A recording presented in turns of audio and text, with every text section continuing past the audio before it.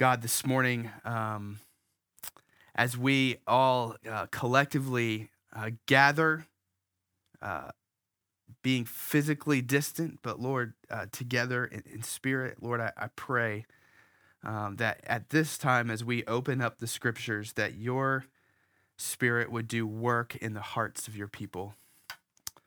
God, if there's anyone who is just lonely or anxious or fearful or bored or whatever it is, God, because of the season that we're in, I pray in these moments as we sing and Lord, as we open up your scriptures, that God, your spirit would just fill them with life and hope and joy and peace.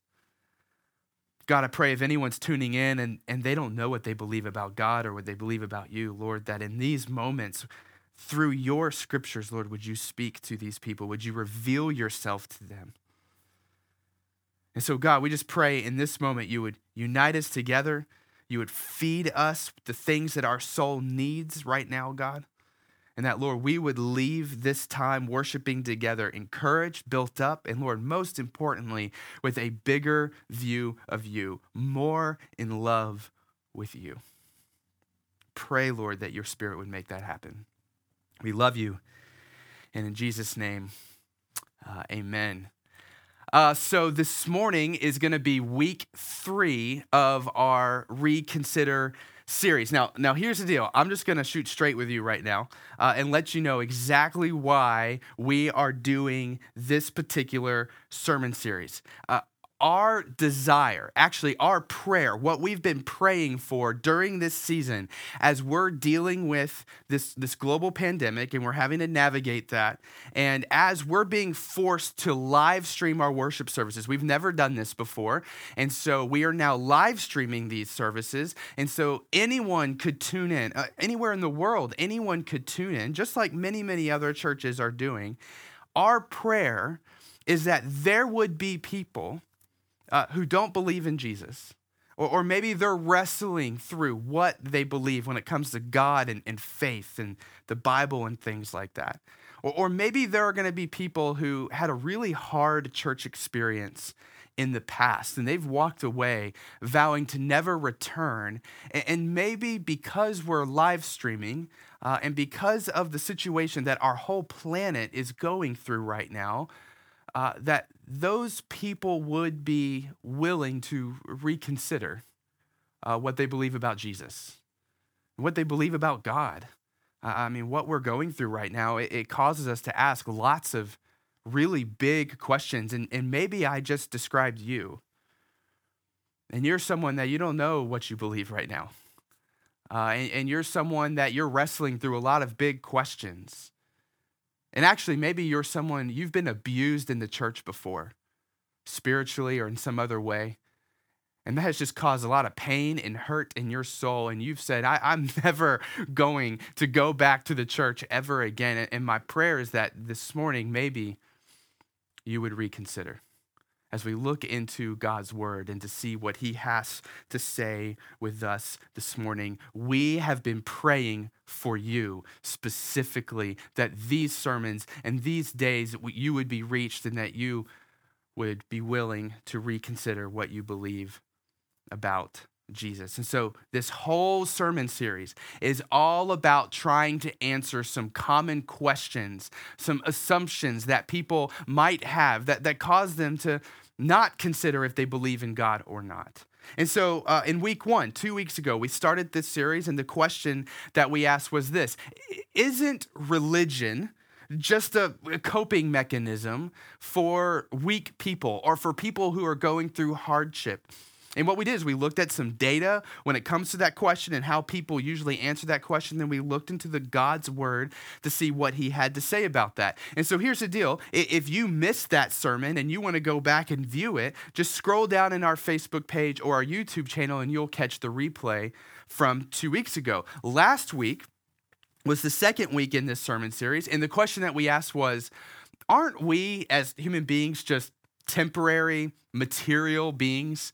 Just a clump of cells, some advanced biological processes. That's all emotion is. That's all spirituality is. It's just chemical interplay within us. And that's it. Isn't that who we are? And we tackled that question. So again, if you're interested in hearing the answer, scroll down and make sure that you catch the replay of those sermons. But this morning, here is the question that I want us to ask, and that's this. Isn't religion just about controlling people? Right? Isn't faith, religion, whatever it is, isn't it just about controlling people, manipulating people, profiting off of people, right? You get religious professionals like guys like me, pastors or whoever. We jump on stage, we put microphones on, and we preach from God's word, and we tell you what you should believe and what's right and what's wrong and the way you ought to think and what your worldview ought to be. And there's this all-powerful being in the sky that we can't see and we can't really hear audibly. And that being is going to bless you or curse you based off of if you listen to us or not, if you do what is right or not. And now we have these religious systems in the world that have been going on for millennia. And so people believe in them and they're institutionalized and they're big. But really, at the end of the day, isn't all of this just about controlling behavior, dictating what is right and wrong? Now, let me tell you where I actually got this question. The first time this question was ever posed to me was by one of my next door neighbors. This guy, he doesn't believe in God, and he said to me, we were having a very friendly conversation, and he said to me, no offense, Alan, to your line of work, but I think religion is just about controlling people and society. As we said, that's what I think it is. It's a way of controlling society. That's all faith is. And you know what my response was to him? I looked at him and my response to him was this. I said, you know what? That is a completely fair question. That's a fair question. That's a question that we actually ought to deal with responsibly. Because people have had experiences that make that question valid, right? Like if you have that question, if that's something you're wrestling with when it comes to God, faith, religion, all of that stuff, you have probably had experiences or have seen things that make that question completely valid. Right? Let me be honest with you. If I were somebody who didn't believe in God, I obviously do believe in God. I believe in Jesus. I believe that the Bible is the exclusive source of truth about who God is. I do believe those things. But if I were an atheist or if I were an agnostic, I would wrestle with this question. Because history is riddled with examples of people using faith and using religion to control people, to manipulate people, and to profit off of people. And they do it by pulling on people's heartstrings and giving them these spiritual guilt trips. And I get it. I get why when people see this segment of evangelicals absolutely drunk off of proximity to political power, to the point where they're willing to compromise their integrity and everything that they stand for and their witness. And I think non-Christians look upon that and say, see, they are all about power and control. That's what drives them. That is their end game. You want to push your morality. You want to push your societal standards, even on people who don't believe the same things that you do. I get it. When I see televangelists trying to profit off of people, especially in the time of a global pandemic, by selling junk like healing towels or prayer vials of water and nonsense like that, I get it when people look at stuff like that and say, see, this whole religion thing is a joke. It's a joke. They're just profiting off of people who are really fearing and hurting right now. It's a con game. And that is a con game.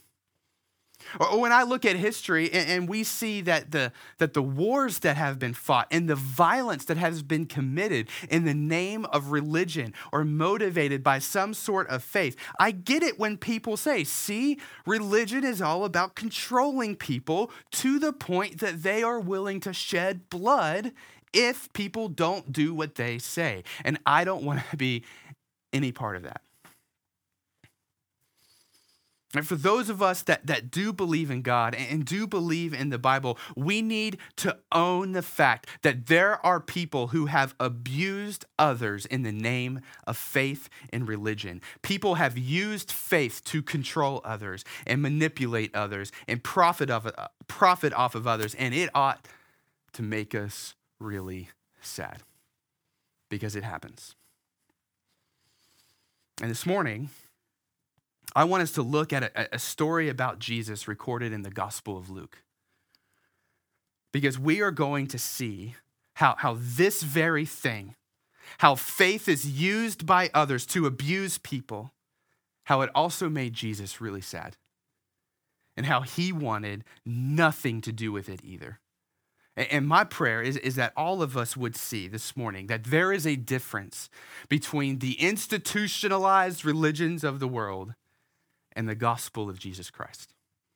All right, so if you have a Bible, turn to it to Luke chapter 19. So we're going to be in the Gospel of Luke. It's the third book in the New Testament. So if you go to the New Testament, Matthew, Mark, Luke, you will find it.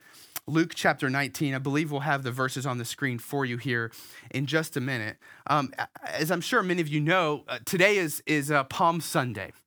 And if you didn't know that, many of our kiddos just reminded you that today is Palm Sunday. Man, I miss you kids so much. I can't wait to see you guys again.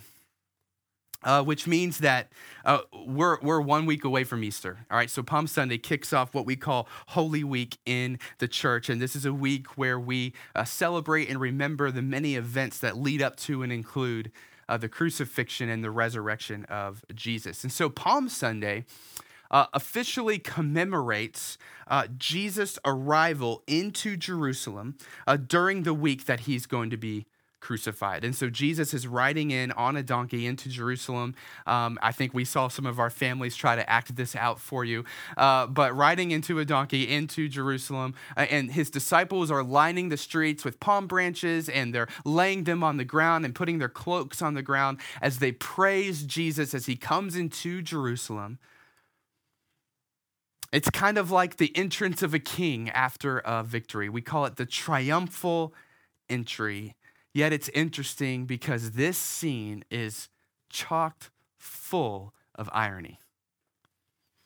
Because many of these same people who are shouting praise to God and Hosanna in the highest, many of those people who are shouting those things in just a week time are going to be shouting at Jesus, crucify him.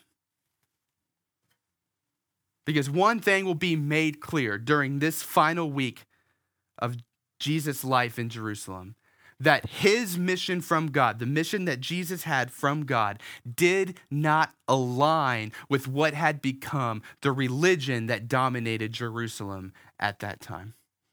And so the text that we're going to read this morning in Luke chapter 19 picks up right after Jesus' triumphal entry. So he comes in on the donkey, and then we're going to pick up the story in verse 41. So I'm going to read Luke 19, 41 to 44. It says this. And when Jesus drew near and saw the city, he wept over it. Wept, meaning deeply grieved, deeply troubled over the city. Saying, verse 42, would that you, even you, Jerusalem, had known on this day the things that make for peace.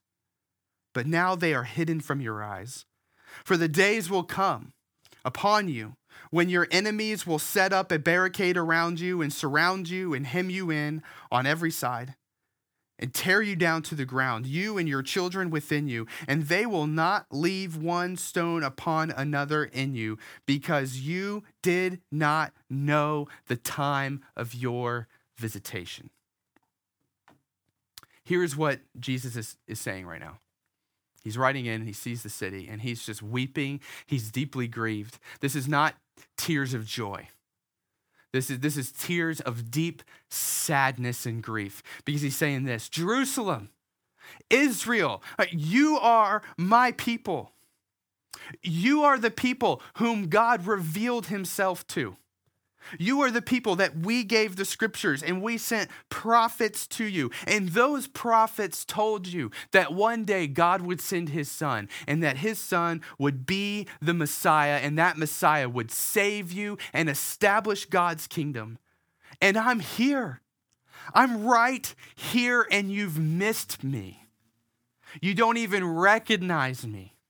You don't even recognize that I am the Messiah. You are blind to the time of your visitation that you have been waiting for 2,000 plus years. And so Jesus, what he says right here, he foretells what's about to happen to Jerusalem in about 40 years. When the Romans came in and surrounded Jerusalem under Titus in AD 70 and destroyed the city and destroyed the temple. But the reason why Jesus is so deeply grieved when he sees the city is because the religion of that city, Jerusalem, had turned into something that is not described in this book at all. Sure, they use God's name. Sure, they quoted passages from this book. They claimed to follow the one true God. But we have a picture here in Luke of that one true God, Jesus Christ, riding into the city. He looks over it and he weeps because they are all deceived. They claim to follow the one true God, yet they couldn't even recognize that one true God when he was in their midst. The religion had become so institutionalized. The leaders of that religion had begun to see their platform as an easy way to control people, to gain power, to manipulate people, to profit off of people, to push a particular political agenda, to the point where they completely missed the visitation of the Messiah. And if we just continue a few more verses in our text, after Jesus rides into the city, he visits the temple, right? And the temple is the central place of worship. He goes there, and Jesus confronts, right here in these next few verses, a blatant example of how genuine, authentic worship of the one true God had been hijacked by people and turned into an abusive and manipulative religion. Look at what Jesus does here. Verse 45. And he entered the temple and began to drive those out who sold, saying to them, "It is written, my house shall be a house of prayer, but you have made it a den of robbers." And he was teaching daily in the temple, and the chief priests and the scribes and the principal men of the people, all of the religious leaders, were seeking to destroy Jesus. But they did not find anything they could do, for all the people were hanging on his very word. All right, so let me explain to you what's going on in this picture. And to understand, you got to understand the purpose of the temple.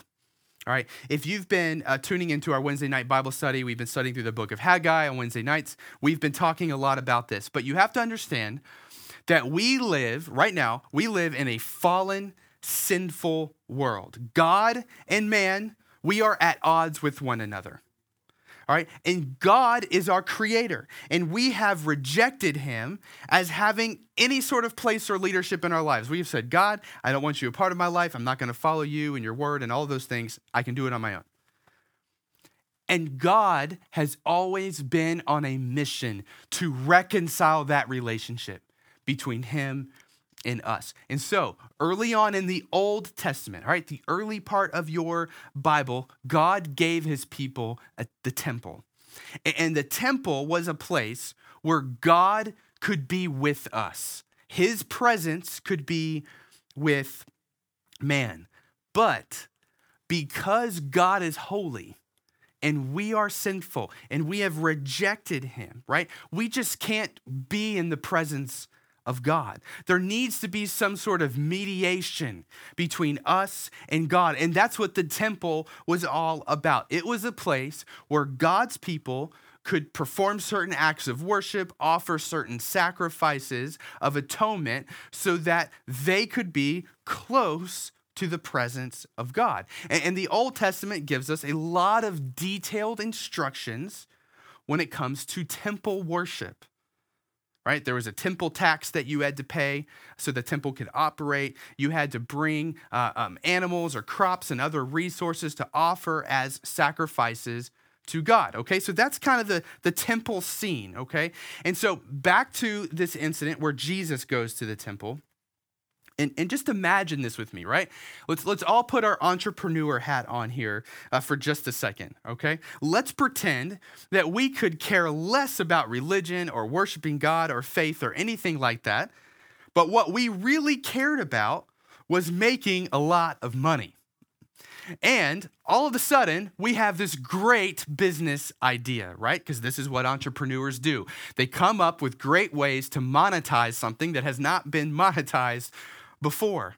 And so what began to happen at the temple is people began to establish these businesses, right? So people had to travel from far away to worship at the temple, and they needed to change their money so that they could pay the temple tax. So people set up booths where you could change your money and they would profit off of people needing to pay the temple tax. It was also hard to travel that far away with animals and resources and crops and different things that you had to offer as sacrifices. So people established businesses where you could buy those things right there in the temple courts, and people would profit off the fact that these people needed to go to the temple and to worship God.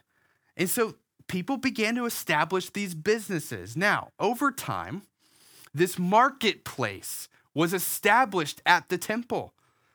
And whenever you have a market established, right, it's important that you try and increase demand, right? You want demand can go up so you can profit even more. And so do you think that the people who were selling these things were trying to manipulate those to buy certain animals for sacrifices or manipulate them into thinking they needed to worship more or whatever it was? Do you think there were under the table deals between priests and those who ran the temple so that everyone's bottom line would be increased? To be honest with you, we have no idea. The text does not tell us, but we all know human nature. And we all know that whenever there is a market, there is manipulation and corruption present to increase demand and profits. And that is the kind of religious culture that surrounded the temple when Jesus showed up that day. The one true God showed up. This is what's going on. No one knows who he is. They're all busy doing their religion. And Jesus is standing there. And what does Jesus do? You look into Luke's account. Luke says that he begins to drive them all out. You go to other gospel accounts of this story. It says that Jesus started flipping tables, pouring out all of the coins onto the floor, cracking a bullwhip. He was angry that the temple that was established so that God's people could be close to him was now being used to abuse people and manipulate people and profit off of them. See, we see in this account that religion and spirituality is such an easy way to exercise control over people or to manipulate people. It's an easy thing to do. And that's what Jesus got angry about. See, whenever people have a legitimate need, an authentic need, right? Not a manufactured need, not a fake need, but a valid need, it's a great opportunity to take advantage of them. Think about this. We all have a need for unconditional love from our parents, from our family, from friends. That's something that we all need. And it's really hurtful, and it can be really damaging to us when that's not provided to us. And people use that need to abuse and control and manipulate others all of the time. It's sheer evil. But the reason why they are able to do that is because it's an actual need. Evil people, abusers, didn't invent our need of love so that they could abuse us. No, they hijack that need of love so that they can abuse and control other people. See, the fact that people use religion and spirituality to abuse people isn't an argument that spirituality is just a human invention. I actually think it is proof that we are spiritual people, we do have a spiritual need, and that we are created by a God, and our souls need to be in relationship with that God. But we are at odds with that God, and we need to be reconciled to him. We need reconciliation with God. So we have a true spiritual need, and evil, abusive people will use that need against others to control and manipulate and profit off of them. And Jesus hated it, just like you probably hate it, and just like I hate it. Which is why in our text this morning, the religious establishment of the day, all those religious leaders, saw Jesus as a problem and plotted to kill him. The one true God, that all that they were doing is supposed to be centered around, is standing in their midst, and he's now a problem because he's standing in the way of the abusive system that they have established. Look at verses 47 and 48 with me just one more time. It says this, it says, and he was teaching daily in the temple, and the chief priests and the scribes and the principal men of the people were seeking to destroy him. But they did not find anything they could do, for all the people were hanging on his words. See, Jesus came to meet your actual spiritual need, which means the true message of Jesus. Listen to me. The true message of Jesus, it's never abusive. It's never manipulative. And it's never something that can be used to control or profit off of people. Ever. Ever. Jesus does not coerce or manipulate us into worshiping him.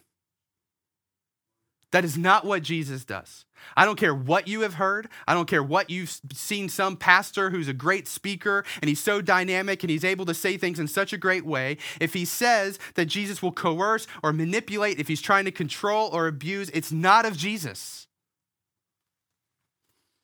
In fact, when you read the Bible, one of the things that is crystal clear is that our true spiritual need, it's not a law.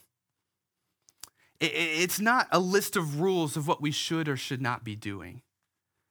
Our true spiritual need, it's not finding the right rituals or the right traditions to make sure we perform to somehow unlock the blessing of God.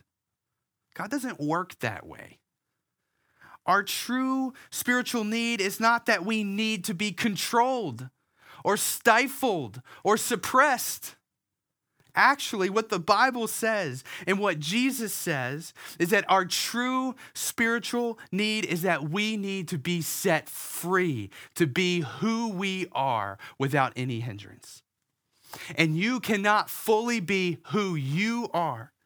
You cannot fully live out the purpose that you have. You cannot fully embrace joy and peace in this life if you are at odds with your Creator.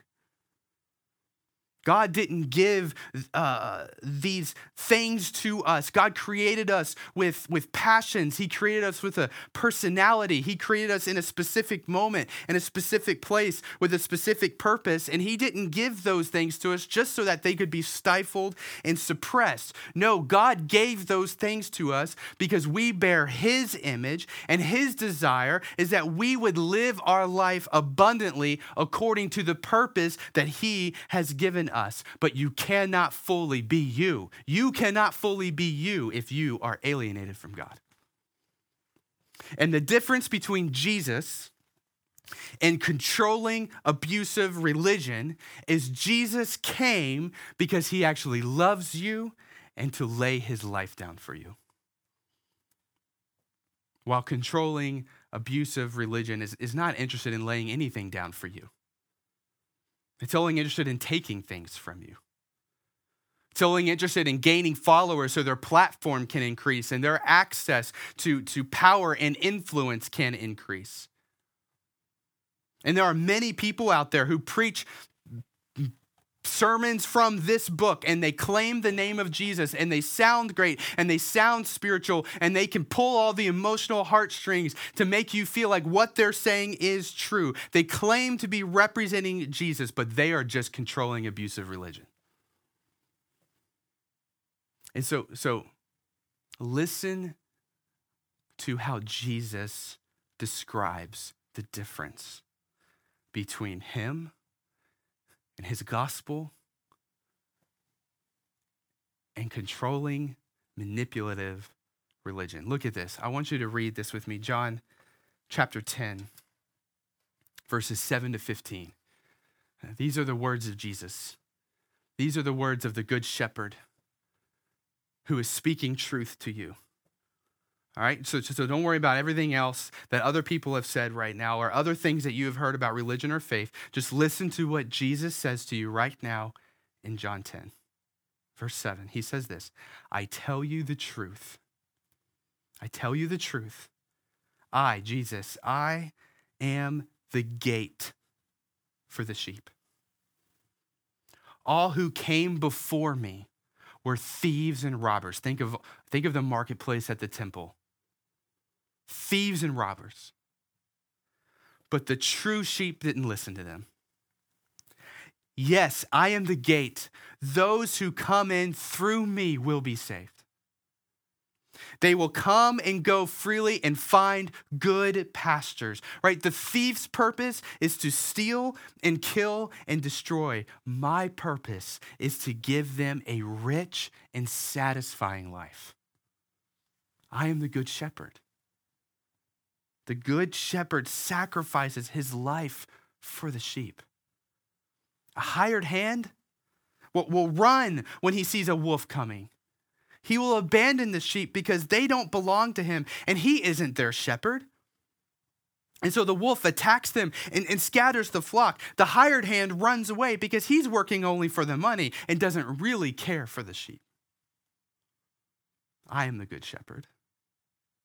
I know my own sheep and they know me, just as my Father knows me and I know the Father. So I sacrifice my life for the sheep. Friends, our spiritual need is not a law. We don't need a law. We don't need do's and don'ts.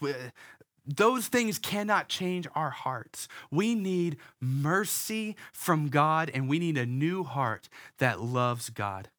And when Jesus says that he is the good shepherd who will lead us to a rich and satisfying life, he is saying that he will be the one who will provide that mercy to us, and he will be the one who will give us that new heart. And he does that through laying down his own life for you and for me.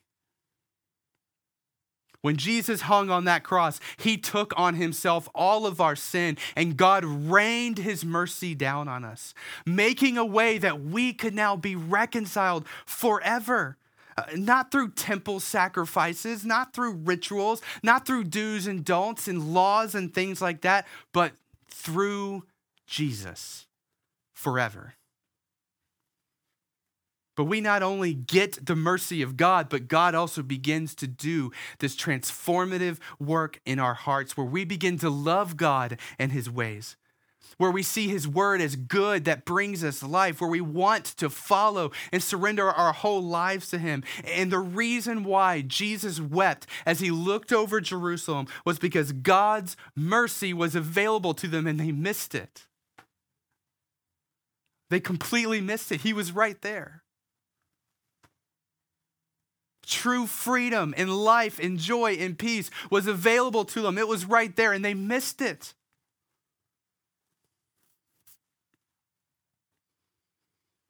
Is that going to be your story? Are you going to be the one who heard the good news of Jesus, the good shepherd? What was shown the gate? This is the way to life. This is the way to peace. This is the way to mercy. This is the way to heal the hole in the wound in your soul, the spiritual need that we all have. Here's the gate. Are you going to be the one that you've seen it, you've heard it, but rejected because you weren't willing to reconsider what you believe about God? And so here's my question. Will you this morning reconsider Jesus? Will you pray to him right now and just say, God, I don't know if you're there, but would you reveal yourself to me? Because I keep hearing about this idea of mercy, and I know that I need mercy in my life. And would maybe you pray that prayer and just see what God begins to do in your heart?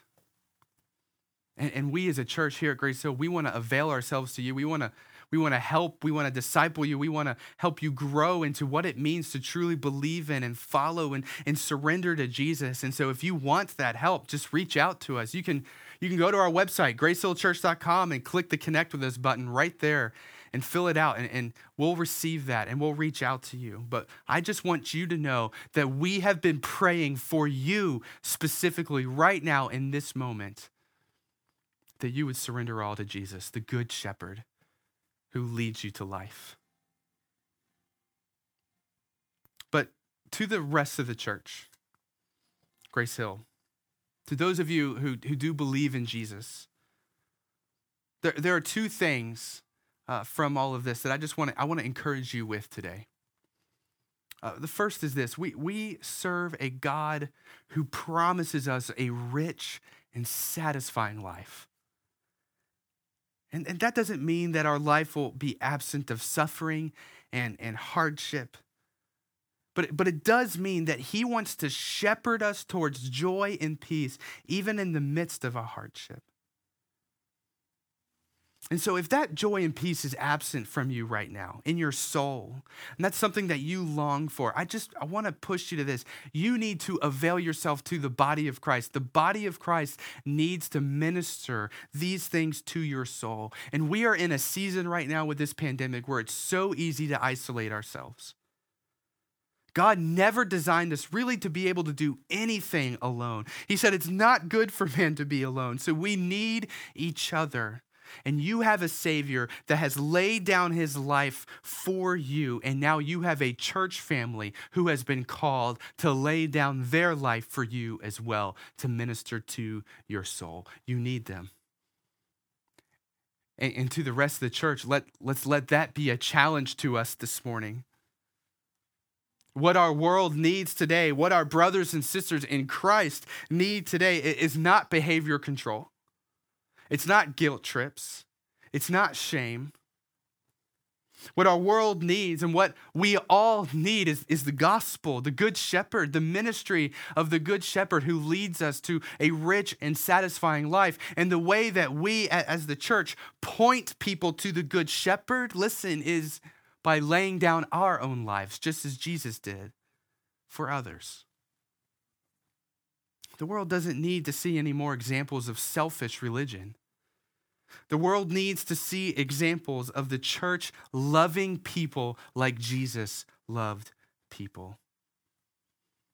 And so if you're made aware of someone in the church who's suffering or is anxious or struggling, your neighbor, a coworker, anybody, let me ask you, how will you lay your life down so that you can lead them to the Good Shepherd?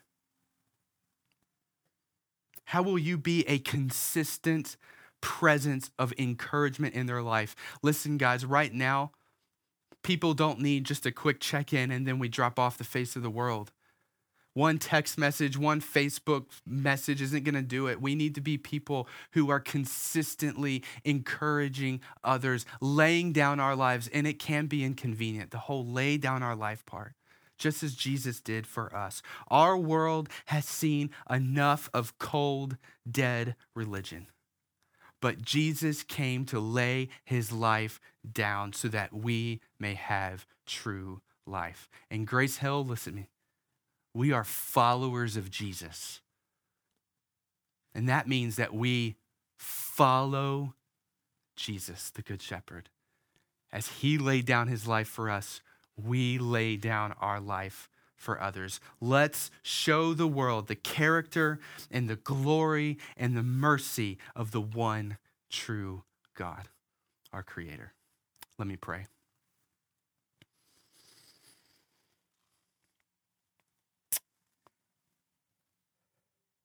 Jesus, we are so grateful this morning that you came to lay down your life for us.